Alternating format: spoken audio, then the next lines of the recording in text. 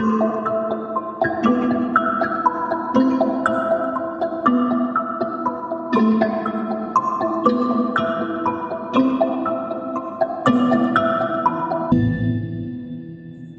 November 22, 1963, President John Fitzgerald Kennedy is assassinated.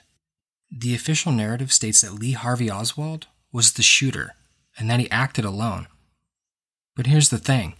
Witness testimonies, the Zapruder film, an investigation by the Warren Commission would spark more questions than answers, leading many to question whether Oswald really was the culprit. But if it wasn't Oswald, then who was it and why? What if I were to tell you, I know who killed Kennedy, and I know why, and it involves UFOs.